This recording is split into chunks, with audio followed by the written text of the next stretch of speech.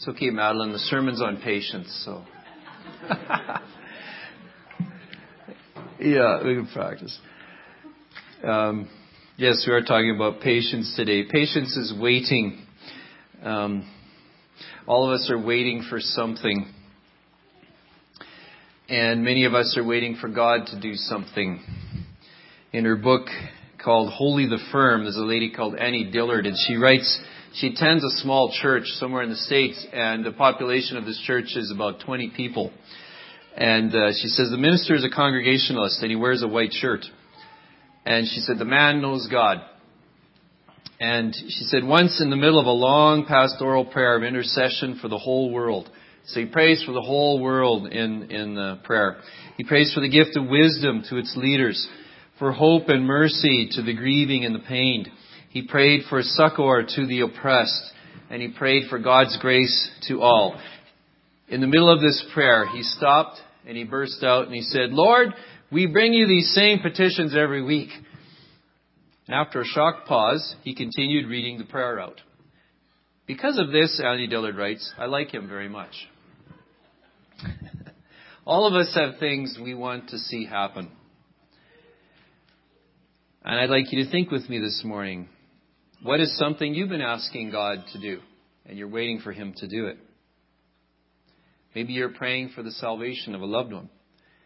Maybe you're praying for healing for something in your life that is broken and isn't fixed yet. Maybe you're waiting for a sense of peace about a situation. Maybe you're waiting for a situation to change and to turn around. I've been praying for my family for a lot of years. And in particular, I'm praying for my nieces and my nephews. And there's not much faith in that generation. And it's beginning to hit me now. And so I'm praying for them. But it hasn't happened yet. Haven't got it yet. The most frustrating thing about waiting is that, by definition, waiting for something that to happen that is out of your control. You can't change it. You can't fix it. And Christians are people who wait. Ultimately, we, of course, are waiting for the Lord's return, which we know will set everything right.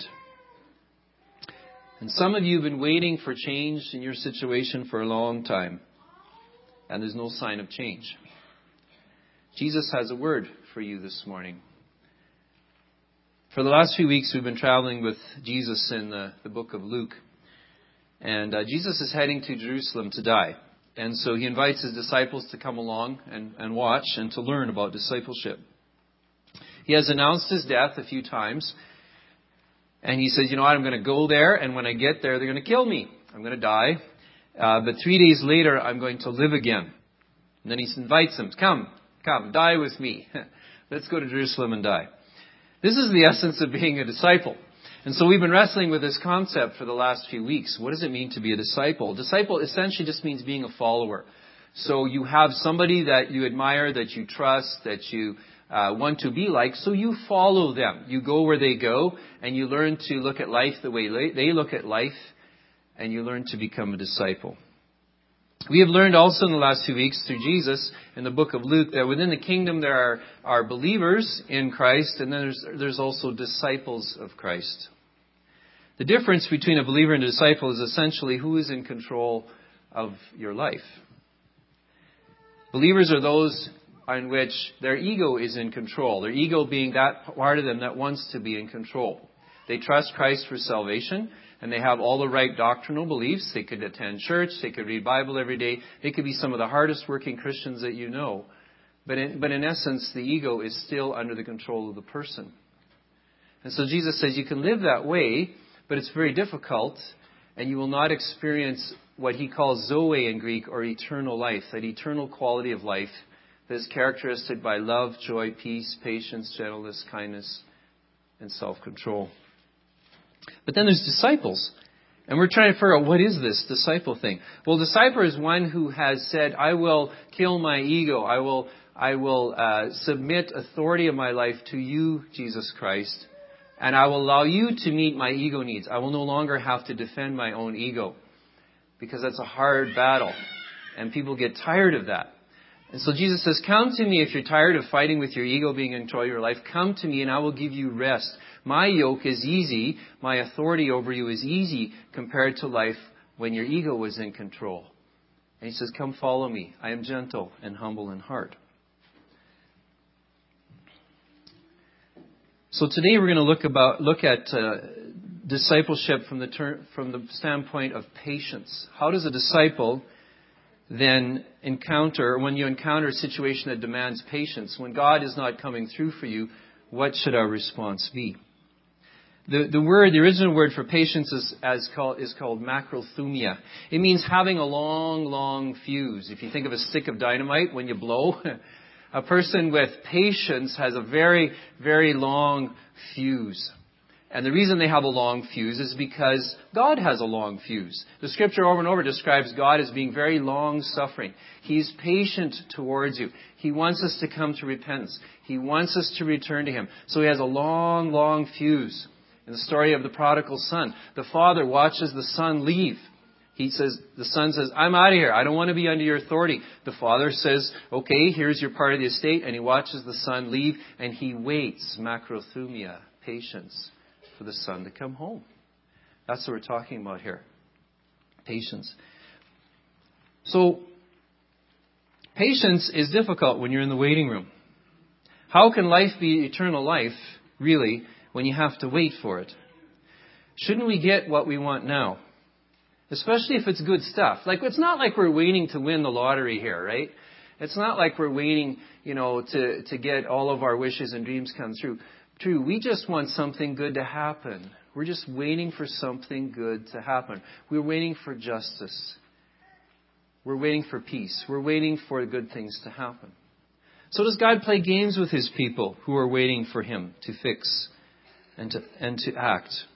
Well, in Luke 18, Jesus tells a parable. And we can ask Jesus these same things. What does it mean to wait? How does a disciple wait? What's it like to be in the waiting room? And I believe Jesus has something for us today. So let's pray just as we begin. Father, we submit to your authority in our own lives. And thank you, Lord, for the book of Luke and what you are teaching us about what it means to be a disciple. And we are wrestling with this. I mean, this is very challenging to our whole lifestyle, our whole way of looking at how we make decisions and how we do things. And I believe, Father, that you're calling us to move forward from believership, believing the right things, to becoming disciples who place ourselves totally under your authority and submit our egos to you. And we're struggling with this, Lord, but you know that, and you give us grace. And so, Lord, we want to learn the grace of discipleship in terms of waiting. And we understand that you have something for us today. Lord, I pray that you'd give comfort to your people today, especially those who are in difficult situations. And I think we all have something in our lives that we're waiting for you to act. And we're beginning to lose patience. We're beginning to lose heart. So we thank you for this parable that is directed to those who are about to lose heart. And may you be a God of encouragement to us today. We will receive from your word and your spirit with thankful hearts. In Christ's name, and we all said, amen. So, just before we get to the parable, I have to give you a little context. It's always good to look, if you're looking at a passage of Scripture, why is it where it is? And so we've talked a little bit about the introduction to it. Jesus tells his disciples a parable to show them they should always pray or wait and not give up. The context of this, of Luke 18, is Luke 17. And in Luke 17, what happened was the Pharisees were also coming to Jesus with a question about waiting. And we have to keep in mind that Jesus ministered to Jewish people. And if you were a Jewish person, you would know how to wait. I mean, these people were waiting all the time. They waited 400 years in captivity. And then they wandered around in wilderness for 40 years. And then they finally got their own kingdom. And then they waited for a king. And then they got a kingdom. And then other nations attacked them. And because they followed other idols and not the Lord took the kingdom away. So then they went into captivity another 70 years. And God sent, prophets and so forth. And basically brought them back to their country. But now they're under Roman occupation. These pagan Romans are now in control of things. And so now they're also waiting for this Messiah to come, kick out these Romans, bring in this kingdom of peace and prosperity. So in Luke 17, the Pharisees come to Jesus and say, when will your kingdom come? What are the signs? And Jesus says the kingdom is not like a visible concrete thing. It's not like an army moving in with tanks and guns. He says the kingdom is invisible. It is among you now. And then he talked about his return and the conditions for the rest of Luke 17 about what it's going to be like before Jesus returns. But now we're in Luke 18. And so the background question of Luke 18, waiting, is when will your kingdom come? And I think about that too. As you look at this world, don't you just get sick of it sometimes? I mean, we've been given so much and we're just mucking it up. And I get sick of this old world. I get sick of myself. I get sick of the quality of my relationships. And each of us, I think, have this longing. Something is wrong. Something is wrong. There needs to be justice. The poor are getting poorer. The rich are getting richer. There's something wrong with this world today. And we want a good world where things work out for us. And we want it soon. And so Jesus in Luke 18 tells a parable. A story to show us that we should pray. Especially when we're in situations where we feel like there is an injustice. Somebody has wronged me. It's got to get set right. And I'm waiting for justice. Jesus tells the parable to encourage us to pray and not give up. So, he uses a word picture. He says, it's kind of like this. In every village, they'd have a little town office or something with a town judge in that time. He was a local official. And this local official would deal with the disputes of the people who could not afford a higher court. You couldn't afford a lawyer. You couldn't go to the Roman governor with your case. So you have these local officials. This would be the equivalent. I tried to think of what would be the equivalent, and I couldn't think of one other than maybe the mayor of your town. Now, we don't have one in La Glace other than Jesse. But, I don't know. He'd be a good guy to talk to, I guess. But maybe your county councilor, Richard Harp, okay? He's our guy. Your road's not getting plowed, whatever, what's going on. So you go to Richard Harp and you say, Richard, you take him out, look at, what's the deal, okay? And then Richard says, okay, I'll take your case and I'll see what I can do. That's kind of person this was. The local official was supposed to settle differences between the locals, okay? Now, would that be a fun job or not? Would you like that job? I don't think I want that job. But this is what he did. Jesus describes this particular local official as being unjust. The Greek is adikia, which means unrighteous. Now, we might say, okay, what kind of guy was this? Well, he describes him this way. He says, he was a man who neither feared God nor cared about people. He neither feared God nor cared about people. I would see him as something of an agnostic. He did not see himself. Judges, in a biblical sense, were supposed to see themselves as agents of God to apply the laws of God to God's people so that they could have justice. Okay? And in particular, they were supposed to look after the two groups that were the lowest in society, the orphans and the widows. Okay. So Jesus sets up a situation in which you have the lowest of the low coming for help. Now, this guy does not care. He does not care about what people think of him. He says, I do not care what people think of me. I do not care about the plight of these widows, even though I'm supposed to care for them. I don't care. He also doesn't care what God thinks. Yes, I am a judge, but I'm here by my own strength and my own knowledge and my own wisdom, and I'm not going to answer to God for anything. So he had no sense of being under the authority of God, that he was going to answer to God in any sense for what he was doing. But the interesting thing is the guy's not a shyster. He's not dishonest. He does not take bribes. He's not crooked in that sense. In fact, he prides himself on the justice of the decisions that he makes. In fact, he has a certain reputation in the village of giving justice to people. You know people like this. They're secular, they're worldly, they're agnostic, but they try to be honest, hardworking people. Okay? This man has the authority to make quick decisions that could be followed up, but he has a problem. Jesus said, there's a problem. There's this woman. And she's persistent. I think I put in your outline, and I'm going to change that. For those of you who use the outline, I know you all do. I know you just scribble it all full of notes. But if you're scribbling there, I think I had impatient widow. But that's really not right. I thought about it later. She's a persistent widow. In fact, she's very patient.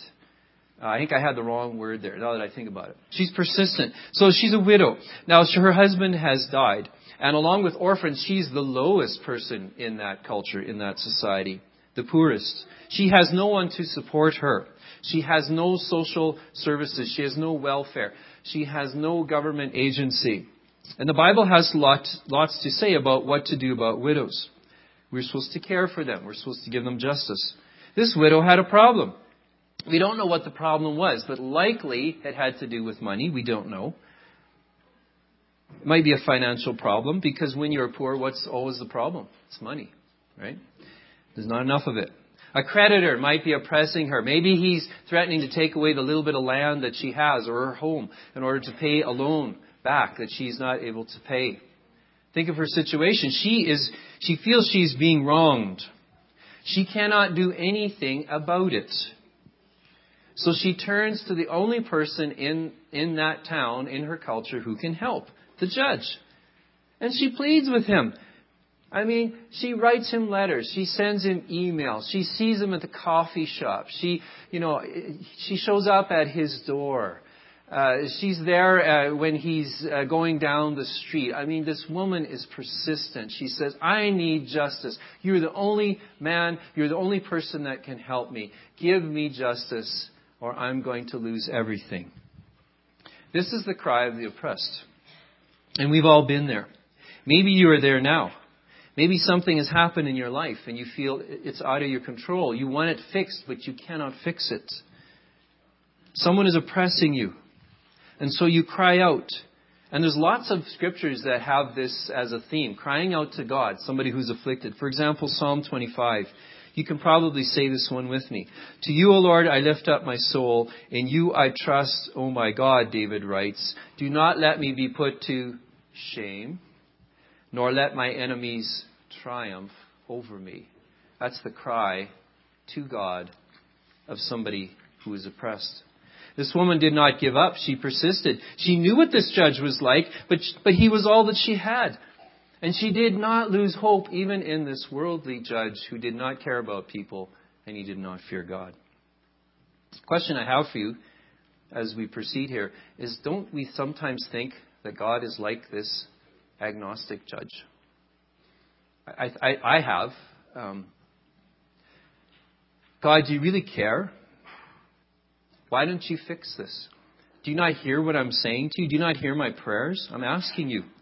Psalm 75, the psalmist says, Rise up, O God, and defend your cause. Defend your people. Remember how fools mock you all day long. We think, sure, God maybe hears, but he doesn't care.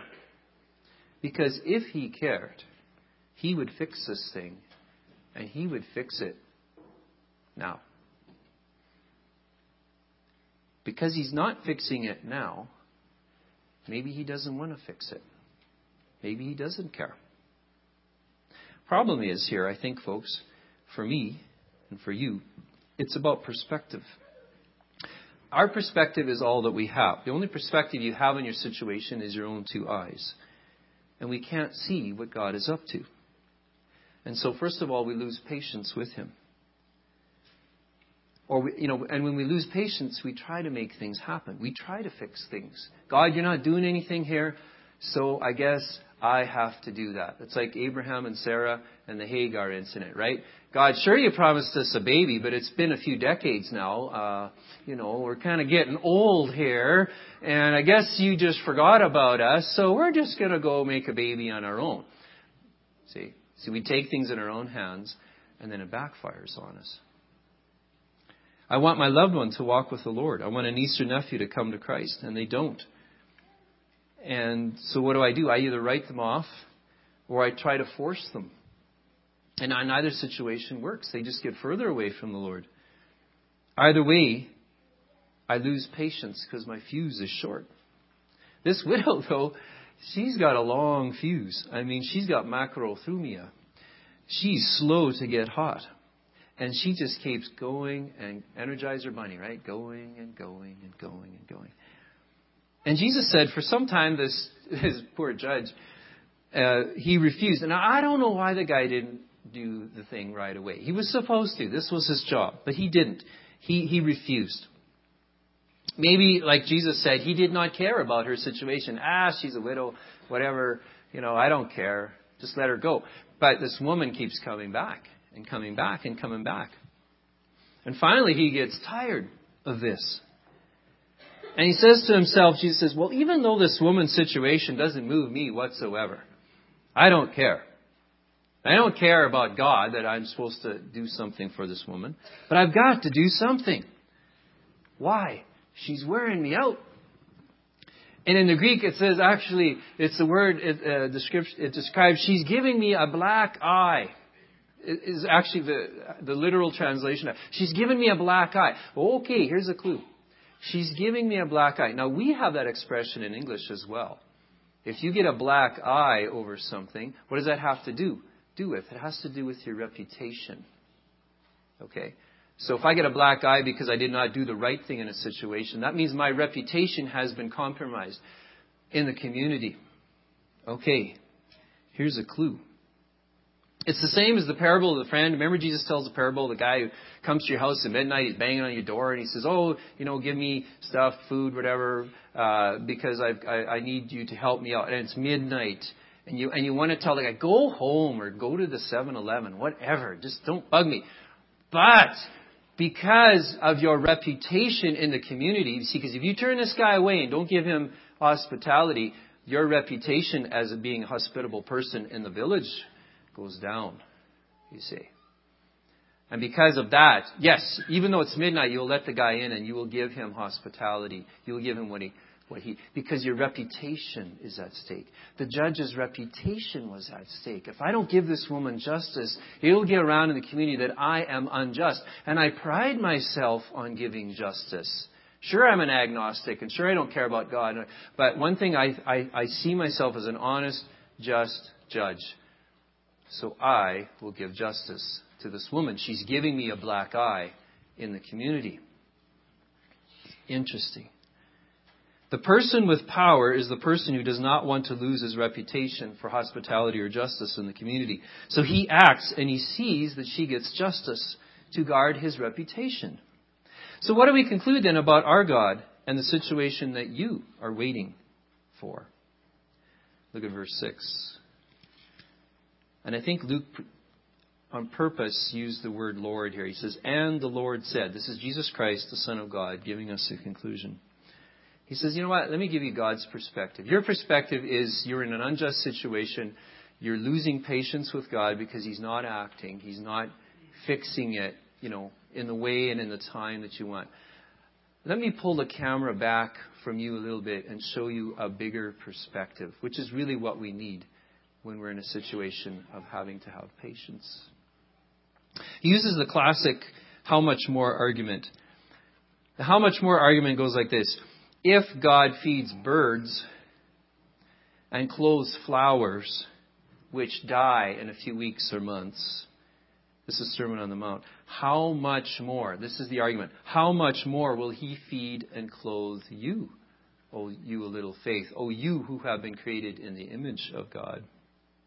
If this worldly judge who doesn't care about God gives justice to this woman in order to guard his reputation in the community, how much more will your heavenly Father bring justice to you? Does God care? Listen to the language Jesus uses about you. Will not God bring about justice for His chosen ones? You have been chosen by God. He describes us as those who cry out to Him day and night. He hears you. And then He says He will see that you get justice and that you get it quickly. Or another way of translating it, you will get justice suddenly. Bill Hybels puts it this way. He says, you don't have to pester God to get His attention. You don't have to grovel. You don't have to flail yourself. You don't have to bite your lip and groan and moan and all those kind of things people do to show God that they really mean business. If one of my kids ever called me and said, Daddy, Daddy, please, please, I beg of you, I petition you, I'm pleading with you to listen to my need, I'd say, time out. I don't like the assumption here. You don't have to go through all those gymnastics. What can I do for you? Nothing in my life is more important than you. What gives me greater pleasure in life than meeting the needs of my children? What? Jesus says God will give us justice quickly. It could also mean suddenly. The idea here is God gives justice when the time is right. And isn't that really what this is about? It's about timing, right? When we want justice, it's about timing. We want justice and we want it now. There's an expression, justice delayed is justice denied. And we believe that. But it doesn't work that way with God. Could it be in your situation that the time for justice has not come just yet? Pull your camera back. God sees the end from the beginning. God has a daytimer, and you have a daytimer. God's daytimer is a little bit bigger than yours and mine. Okay, like, I have the year in the front, 2008. God's daytimer says eternity, on it, and it's like this big. Okay. So He's got a plan and He's working it. Justice is coming its way and in its proper time. If a worldly judge can bring justice to this widow, how much more will a perfect God? Can I get an amen? Amen. Jesus then tells us something about this God. This is the thing, the twist on this story I never saw before. Who we feel does not care. Here's a wrinkle I never saw. The NIV, it's translated, He says, will He not bring justice? Will He keep putting you off? So in the English, it sounds like He's like this judge, the widow comes, oh yeah, put you off. Yeah, I know you want that. You're putting you off. There's another way of translating that, folks. And I think in the translation that was read, it came through in Madeline's translation. There's another way of translating. Instead of will He keep putting you off, another way of looking at it is He will be patient with you, won't He? God will be patient with you. What do you mean God will be patient with me? I'm the one that needs patience here. I'm the one that's waiting. And look at the last statement. Jesus turns the tables around. When the Son of Man returns, will He find faith on the earth? Will He find people who are waiting for Him? Or will we have all given up? I thought this parable was about my patience with God. The tables turned around here. In my own struggle and waiting for God to act, Jesus is telling you know what? God's being patient with you. He invites you to call out to Him. He invites you to be patient with Him, and He's also being patient with you so that you can learn patience and you can be like Him. This is discipleship. God has a plan for whatever you're facing right now. I don't know what it is. Jeremiah 29, that's a famous verse, says, I have plans for you. I have plans to give you hope and to give you a future. He is patient and He's working His plan in His time. Somebody said the wheels of God grind slowly. And they're slow sometimes, but they do grind. Okay? God is moving the pieces into position for your situation. Sometimes this could take some years. Jesus is saying, don't give up hope, whatever the situation you face. Do not write people off. Do not give up hope of resolution. These situations may have taken years to develop, and they're not going to get turned around in a real quick time. They might, but they may not. Some of these situations, if we're quite honest, will not get turned around until eternity, but many will be. But ultimately, there will be justice. Things will get resolved. Justice will come in God's time. So disciples of Jesus are those who learn to wait patiently upon a God who is waiting patiently for them. We're waiting for each other, I guess. And the only thing we can control in our situation is our own attitude. We can't control God. We can't control the other folks. So Jesus is saying, I think He's saying, give me your daytimer. I want to sink it in with mine. Keep giving this situation to me. And don't give up hope. Because justice will come in my time.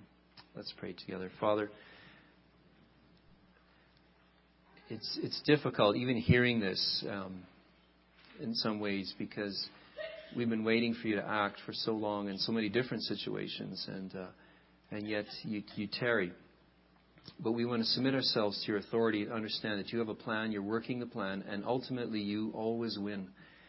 And so we take comfort in that. We take comfort, Lord, that we can release situations into your hands. We also need to do our part.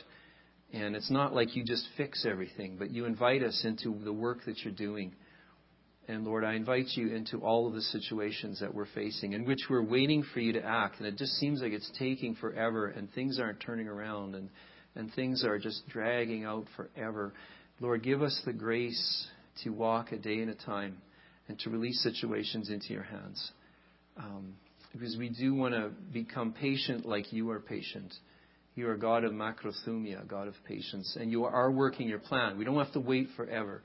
But give us grace, Lord, in this time, and to do the things that we are asked to do. And we will be careful to give you glory when we do see justice and when things are resolved ultimately by you.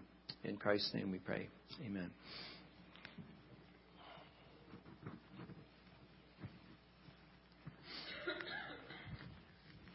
Is there another guy's got a song? Nope. Okay. We're going to do a benediction then, which I have right here. Why don't you stand with me?